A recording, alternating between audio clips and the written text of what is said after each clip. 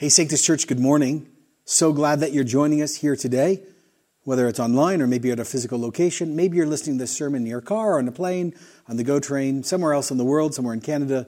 No matter who you are, where you're from, where you're coming from, where you're going, you're most welcome today. I was hanging out with my son the other day and getting ready for breakfast and school. My wife and I are Uber drivers in the morning, 3 kids all over the place.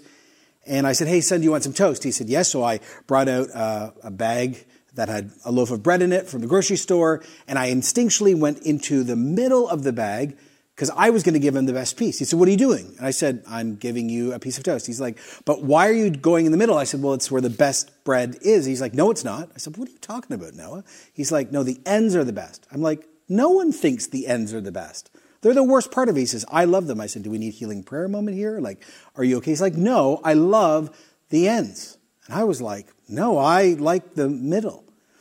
Maybe you can relate to this when it's related to pizza. You ever had square pizza before? Not round pizza, square pizza. And if you actually ever get square pizza, there's always a debate with people. Do you want the middle piece with all the toppings, or do you want the side with the crispy crust? See, when it's a piece of bread, I don't want the crust. I want the middle. When it's square pizza, I want the sides. I don't want the middle. Got that in your head? By the way, which one's your favorite? Especially the pizza thing. Crust? Especially crispy crust? Or middle? Or toppings? You can turn to your neighbor and tell them if you want. Either or, this is what I want to share with you today. This part of the book of Romans is the best part. This is the ultimate crispy crust, or this is the ultimate middle piece, or this is the middle or the end, depending on what you like. This is the good thing. This is the thing you want. This is the thing I want. This is the thing we want. I'm really excited to preach this today. One person put it like this. The heart of the Bible is Romans. The heart of Romans is chapter 3. The heart of chapter 3 is verse 21 through 31. Martin Luther, that great famed reformer, said, this is the chief point and the central point of Romans and the whole Bible. For all of us, again, no matter who we are, Christian for decades, months, weeks, not a follower yet, trying to check things out, this small group of verses, we're all going to be challenged, encouraged. This is going to bring conviction and clarity.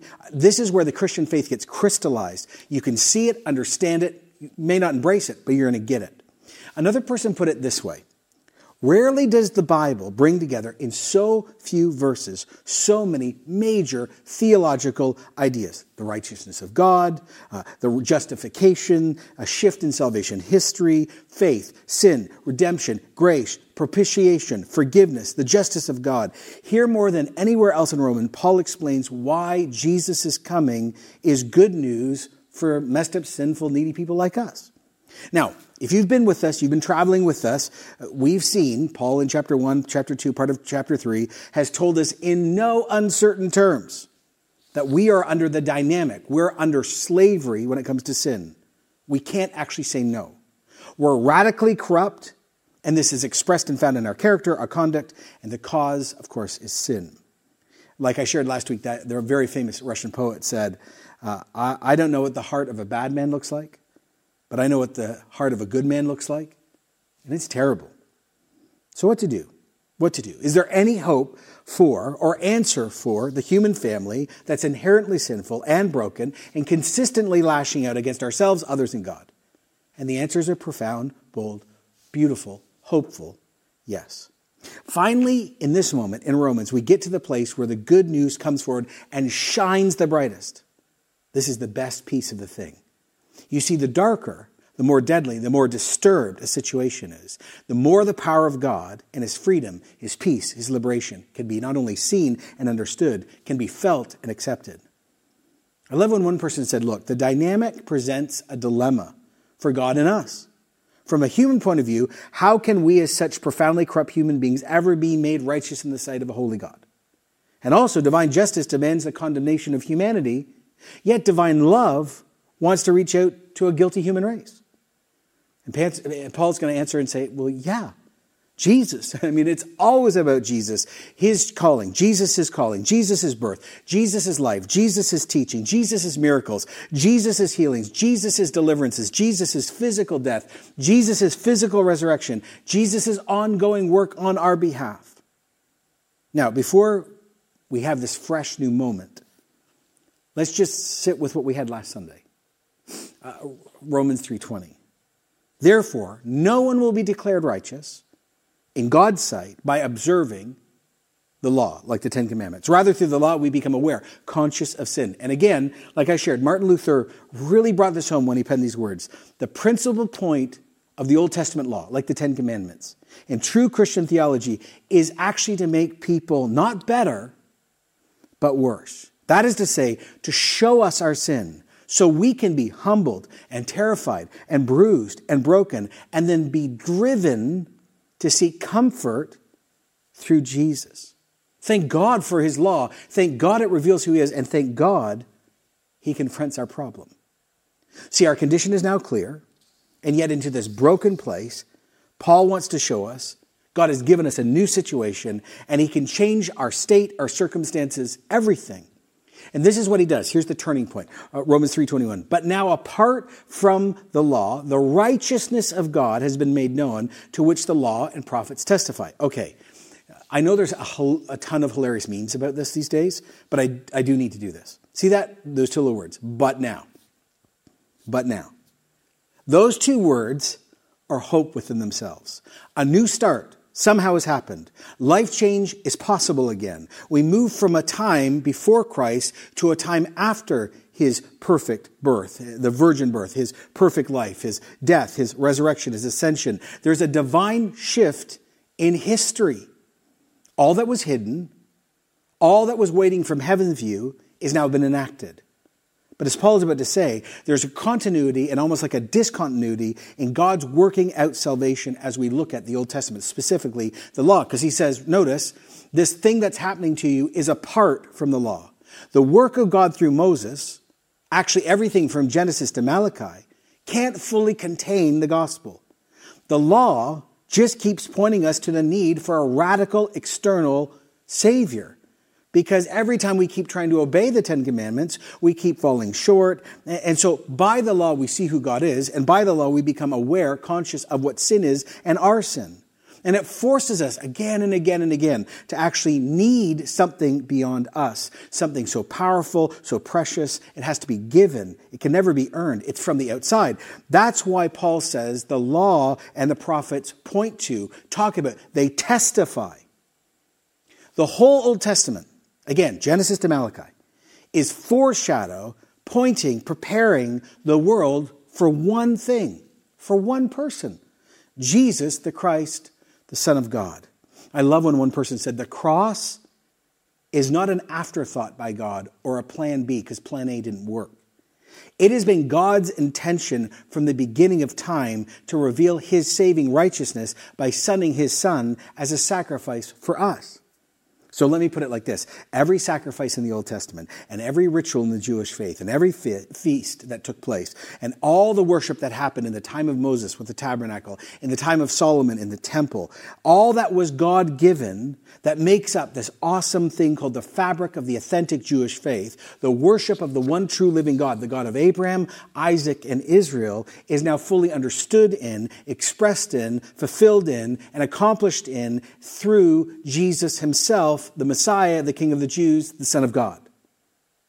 Now, Paul, knowing he in sheer honesty has overwhelmed us and broken us by showing us our true condition and our separation before God, he now moves us to this new place, this hopeful place, this place where we get to see and experience a new chapter of life. New life. It's actually the implications of Christmas are happening now.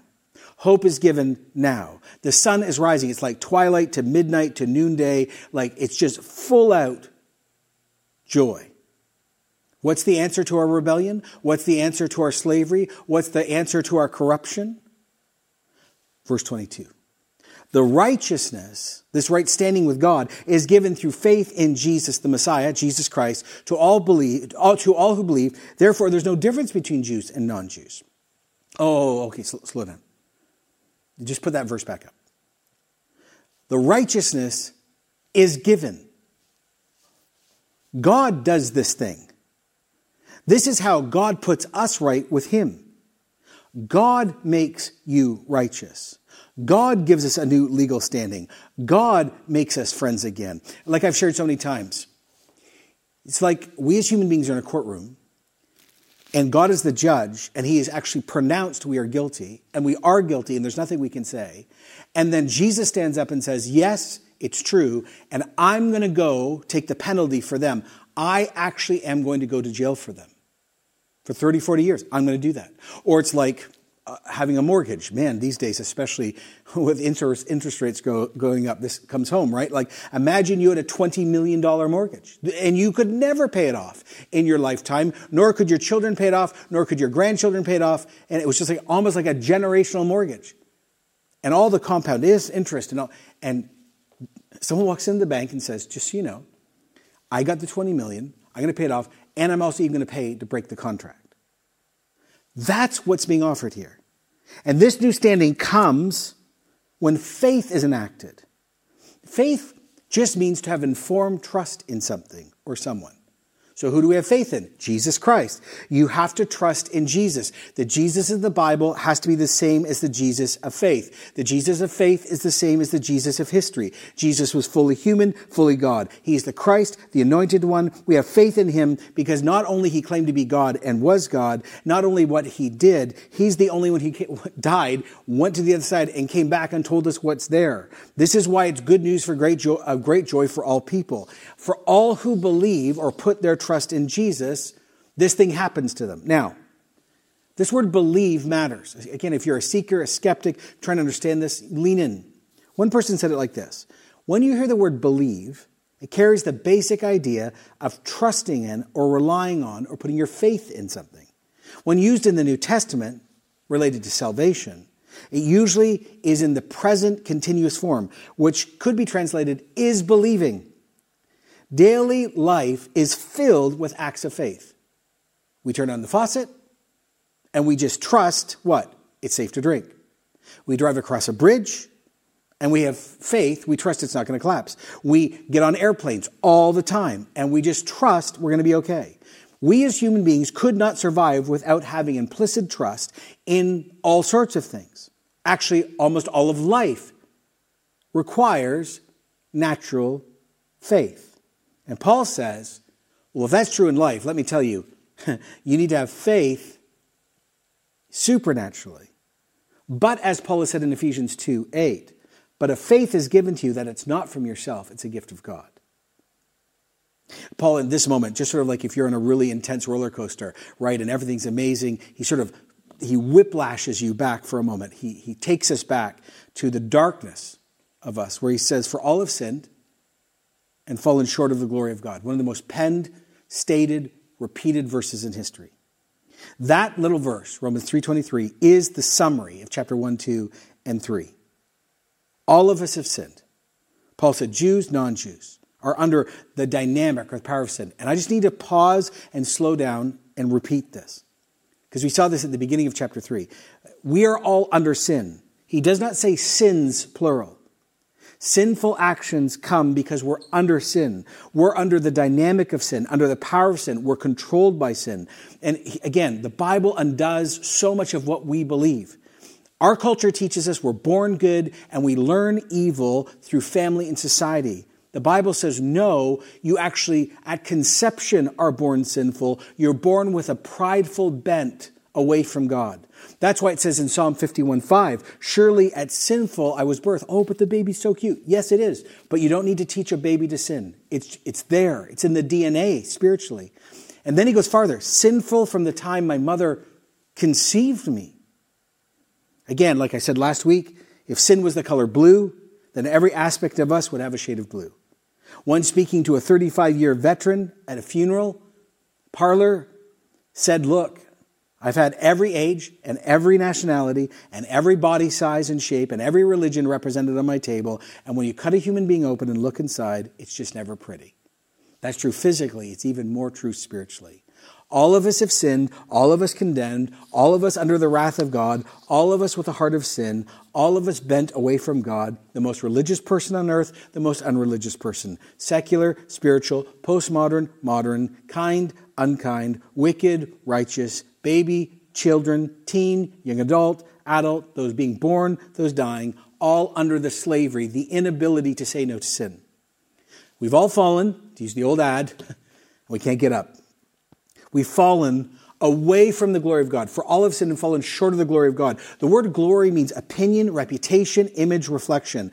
We all cannot measure up to God's holiness, His presence, His radiance. It's interesting, if you read Jewish authors, they actually speak of Adam in the Garden of Eden, sharing the literal glory of God, reflecting the literal light of God. And when he sinned, that glory disappeared in him. And we've shared that fate ever since. But that's not the end of the story. God did not let us fall farther and farther and farther. He intervened. We're fallen, but there's so much more going on. That's why Paul says, for all have sinned and fallen short of the glory of God, yes, and all are justified freely by His grace through redemption that came by Christ Jesus. Okay, keep that verse up. I need to unpack some of this. And are justified. The word justified is a word that every Christian, and also those seeking, should know about. It means to be in good standing, to be made righteous, to be acquitted. We're guilty before God, and then through the work of Jesus, we become not guilty because He takes the penalty. Now, to understand the power of this little word, notice we're not acquitted for a period of time. We're put into right relationship with God, and all sins, past, present, and future, are dealt with, accounted for, and removed. And this is done, look, freely by His grace. We get declared, we have Jesus' literal life and work transferred from Him onto us. And it's done by mercy. I love when one person pointed out, this is so powerful. Notice, God pronounces a Christian in right standing at the beginning of their relationship, not at the end.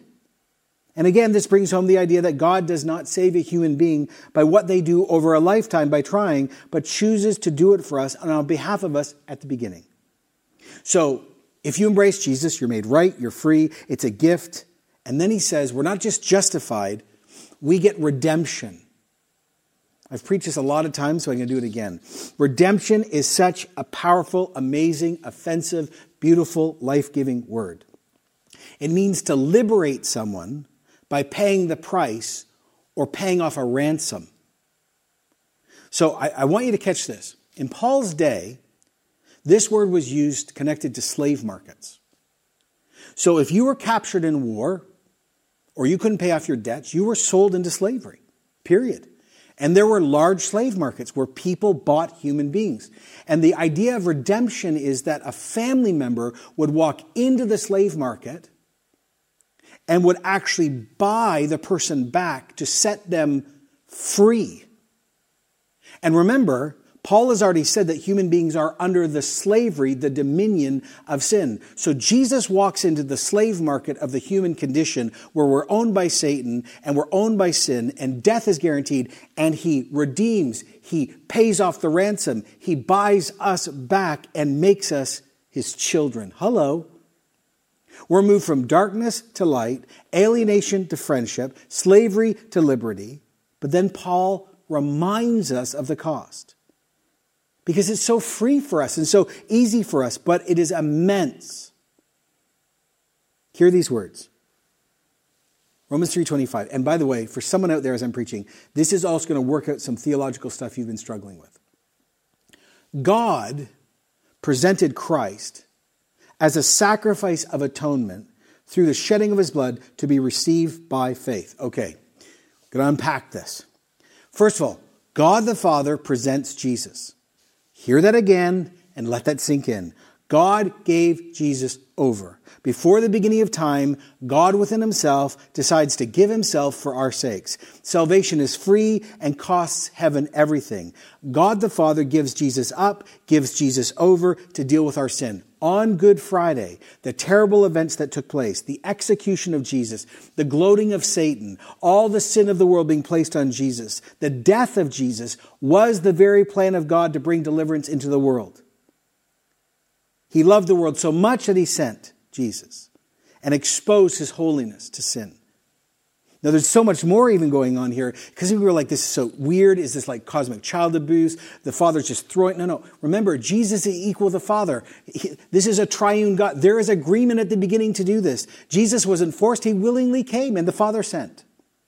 Now, that phrase, sacrifice of atonement, is where we get an Old English word called propitiation from. And it's directly connected to this Jewish religious act called the Day of Atonement. You might know it as Yom Kippur. So let me just read how another pastor summarized it. On the Day of Atonement, this is in the Jewish faith, a high priest was to take 2 male goats before the congregation of Israel. He'd cast lots, like flipping a coin, to determine the fate of the goat. Now, he didn't believe in chance or fate.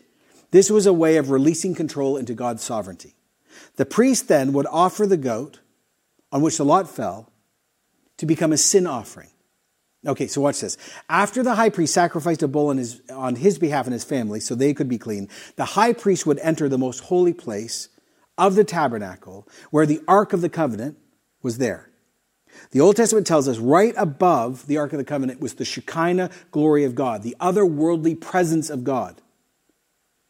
And above that moment where God was, and on the Ark, there's this top, and the top is called the mercy seat.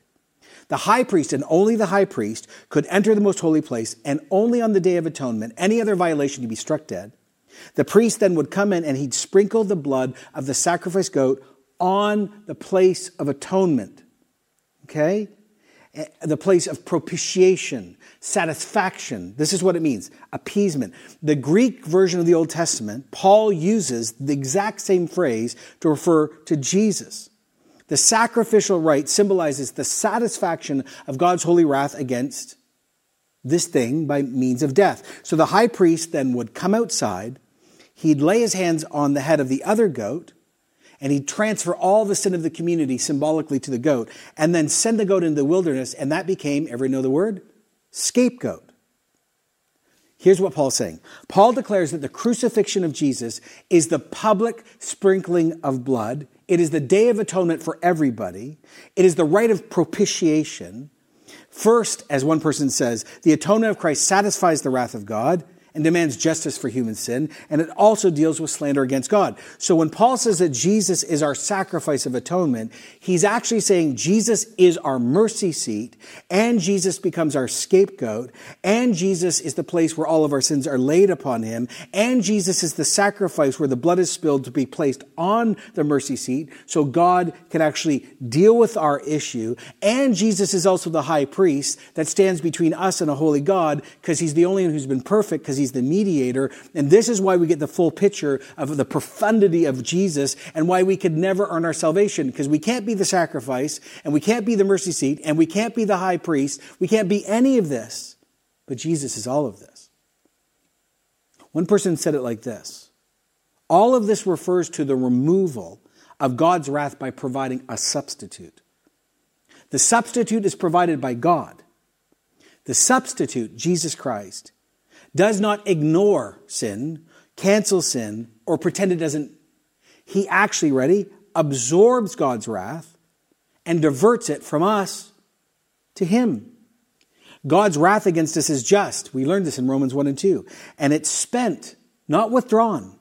So let us not trifle with God or trivialize his love. We'll never stand in awe of being loved by God until we reckon with the seriousness of our sin and the justice of God's wrath against us. But when by grace we waken to our unworthiness, then we can look on the suffering and the death of Christ and say, and this is love, 1 John 4:10. Not that we love God, but he loved us and sent his son to be, ready, a wrath-absorbing propitiation for our sins. Now, if that's not enough, Paul rounds out this moment and he gives us sort of heaven's view and earth's view and a view beyond time. And he says, God did this to demonstrate his righteousness because in his forbearance and his patience, he had left the sins committed beforehand unpunished. He did it to demonstrate his righteousness at the present time as to be just and to be just and the one who justifies those who have faith in Jesus. God has to deal with sin, but God also loves. And so he actually says, this is where grace, mercy, love, and holiness all mingle. And then he says, look, where then is the boasting? It's excluded, not even welcome in the room. Because of what law? The law requires works? No, because of the law that requires faith. We maintain a person is justified by faith apart from works of the law. Paul basically cries out, look everyone, we're all on the same footing, and anyone who would embrace Jesus Christ gets saved and liberated.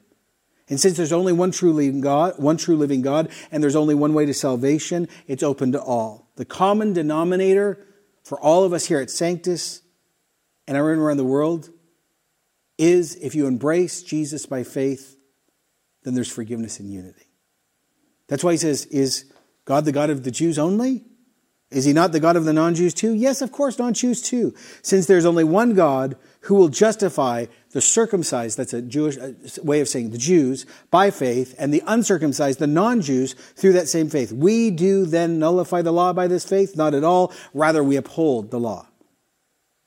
So here it is. What have we seen? What have we learned? What does all this work mean?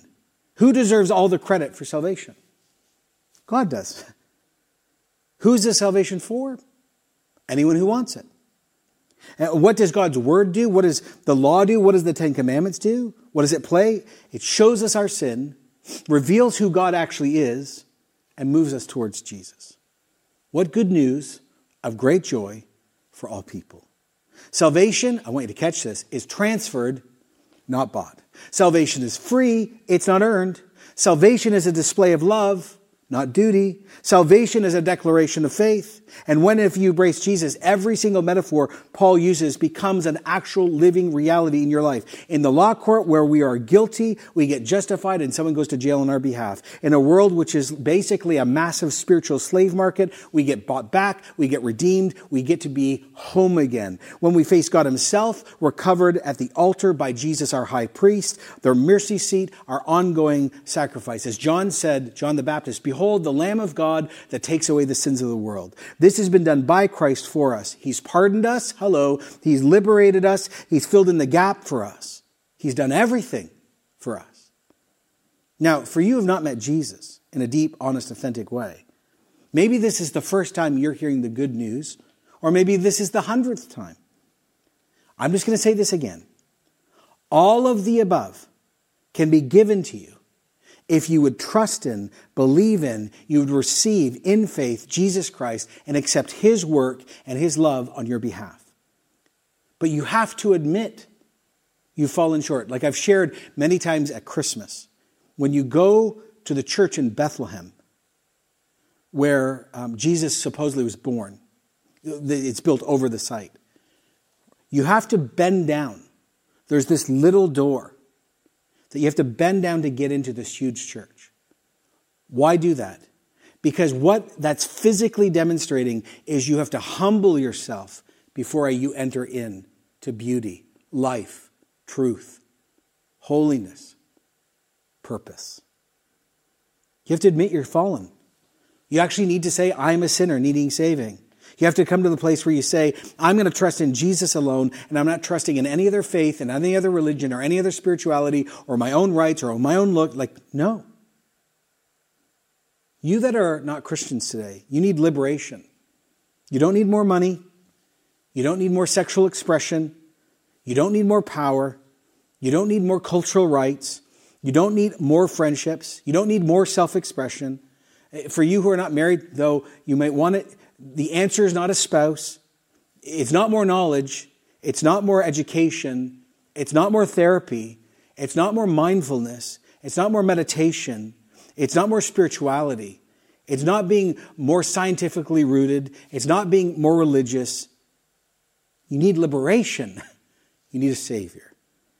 That's why Paul said in Romans 10:9, if you confess with your mouth Jesus is Lord, and believe in your heart God raised him from the dead, which implies all the stuff he did is true, you will be saved, justified, redeemed, all the things. What do you do? What do you do with Jesus? Someone just needs to say, Lord, have mercy on me, a sinner, and meet him. Many of us who are watching and listening, we're Christians. And there's a million voices in our world competing to form us, to disciple us, to make us. You know, it's funny, our mission statement is we want to, become more fully devoted followers of Jesus, and yet there are a million voices telling us to become more fully devoted followers of a lot of other things. And we could have missed it. I did. But I just want to either remind you or re-invite you. In Romans 3:21, I want to go back to that. And again, I know it's a meme, but that little but now moment. But now apart from the righteousness, apart from the law, the righteousness of God has been made known. Those two little words, but now, are written over the door of your life. They're literally like the status update of every Christian. This is the best description of who you are, what you're becoming, and what you will be. If you read through the scriptures, I love when one person pointed this, but now is used time and time again, and almost all the statements drive us to see God's work in our identity. So many of us are struggling with our faith. Many people have walked away from their faith. We allow others, the world, or the demonic to twist and break our faith when we choose not to see, to live in, and identify ourselves in how God has called us and identified our identity. His voice must have full sway and authority. So you who are Christians, I just want to end this message by going through what the scripture says you are. Ephesians 5:8. You once were in darkness, but now you are light in the Lord. Live as children of light. Colossians 1:21. Once you were alienated from God, you were enemies against God in your minds because of your evil behavior. But now He has reconciled you by Christ's physical body through death to present you holy in His sight, without blemish, free from accusation. Anybody? 1 Corinthians 6:9. Or do you not know that wrongdoers will not inherit the kingdom of God?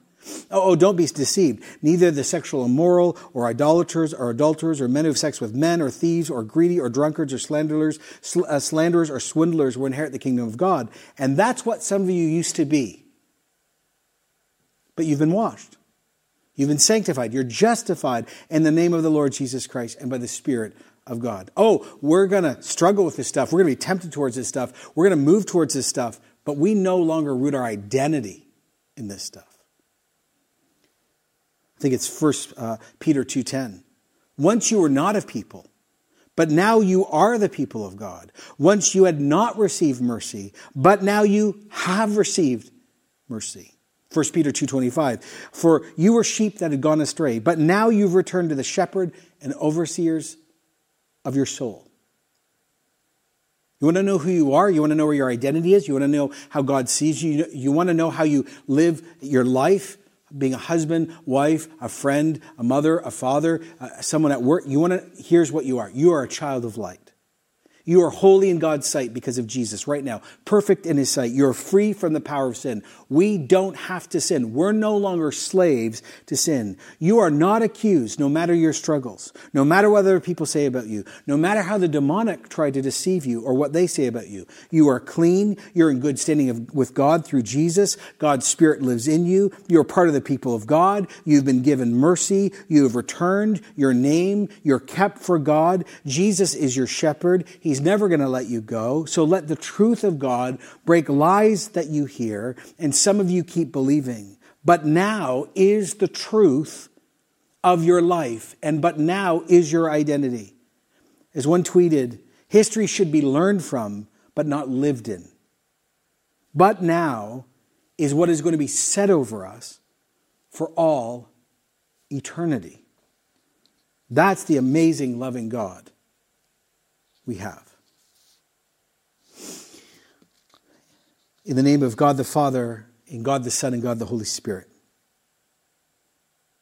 I pray these things. 1, thank you, Lord, that you love us so much that you confront us with your justice, your wrath, our sinfulness, the power of death, the dominion of sin, the presence of evil, to show us our lostness.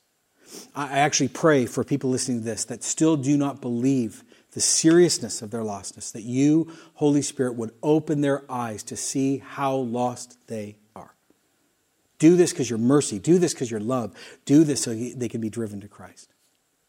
For other people listening right now, would this be the moment, Holy Spirit, where you take them to Jesus? And if you've never accepted Christ, you just say, I believe in my heart God raised Jesus from the dead. I do believe Jesus is Lord. I cannot save myself. I ask Jesus to forgive me, become Savior and Lord. Have mercy on me, a sinner. Just pray that. And ask for eternal life to take place in you. Repent of your sins, admit your sin, and turn. Lastly, out of this incredible, life-giving, hope-stirring text, I would ask in Jesus' name that Father and Son, you'd send the Holy Spirit to every single person within the sound of my voice, and you would specifically, in like a supernatural, uncanny way, point out where actually we are believing lies about ourselves, and actually those lies are having more power than what you've declared over us because we're in this new day. I pray for a cleaning, a cleansing, a burning away, a rerouting, a reorientation of many people in our church so they can start living out of the God-given identity that is called into existence because God called us. It's fought for because Jesus died and rose again and the Holy Spirit lives in us.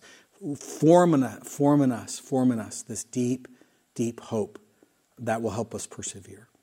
Thank you that you've done this for us. Thank you that you love us. Thank you that you haven't abandoned us. Thank you that you're producing new things. Thank you for an identity that's deeper than what we could do, ask, or buy, or try to con. Just thank you this is deep, rooted in us, established in us. Burn away lies, we ask in Jesus' name. And we said together, amen.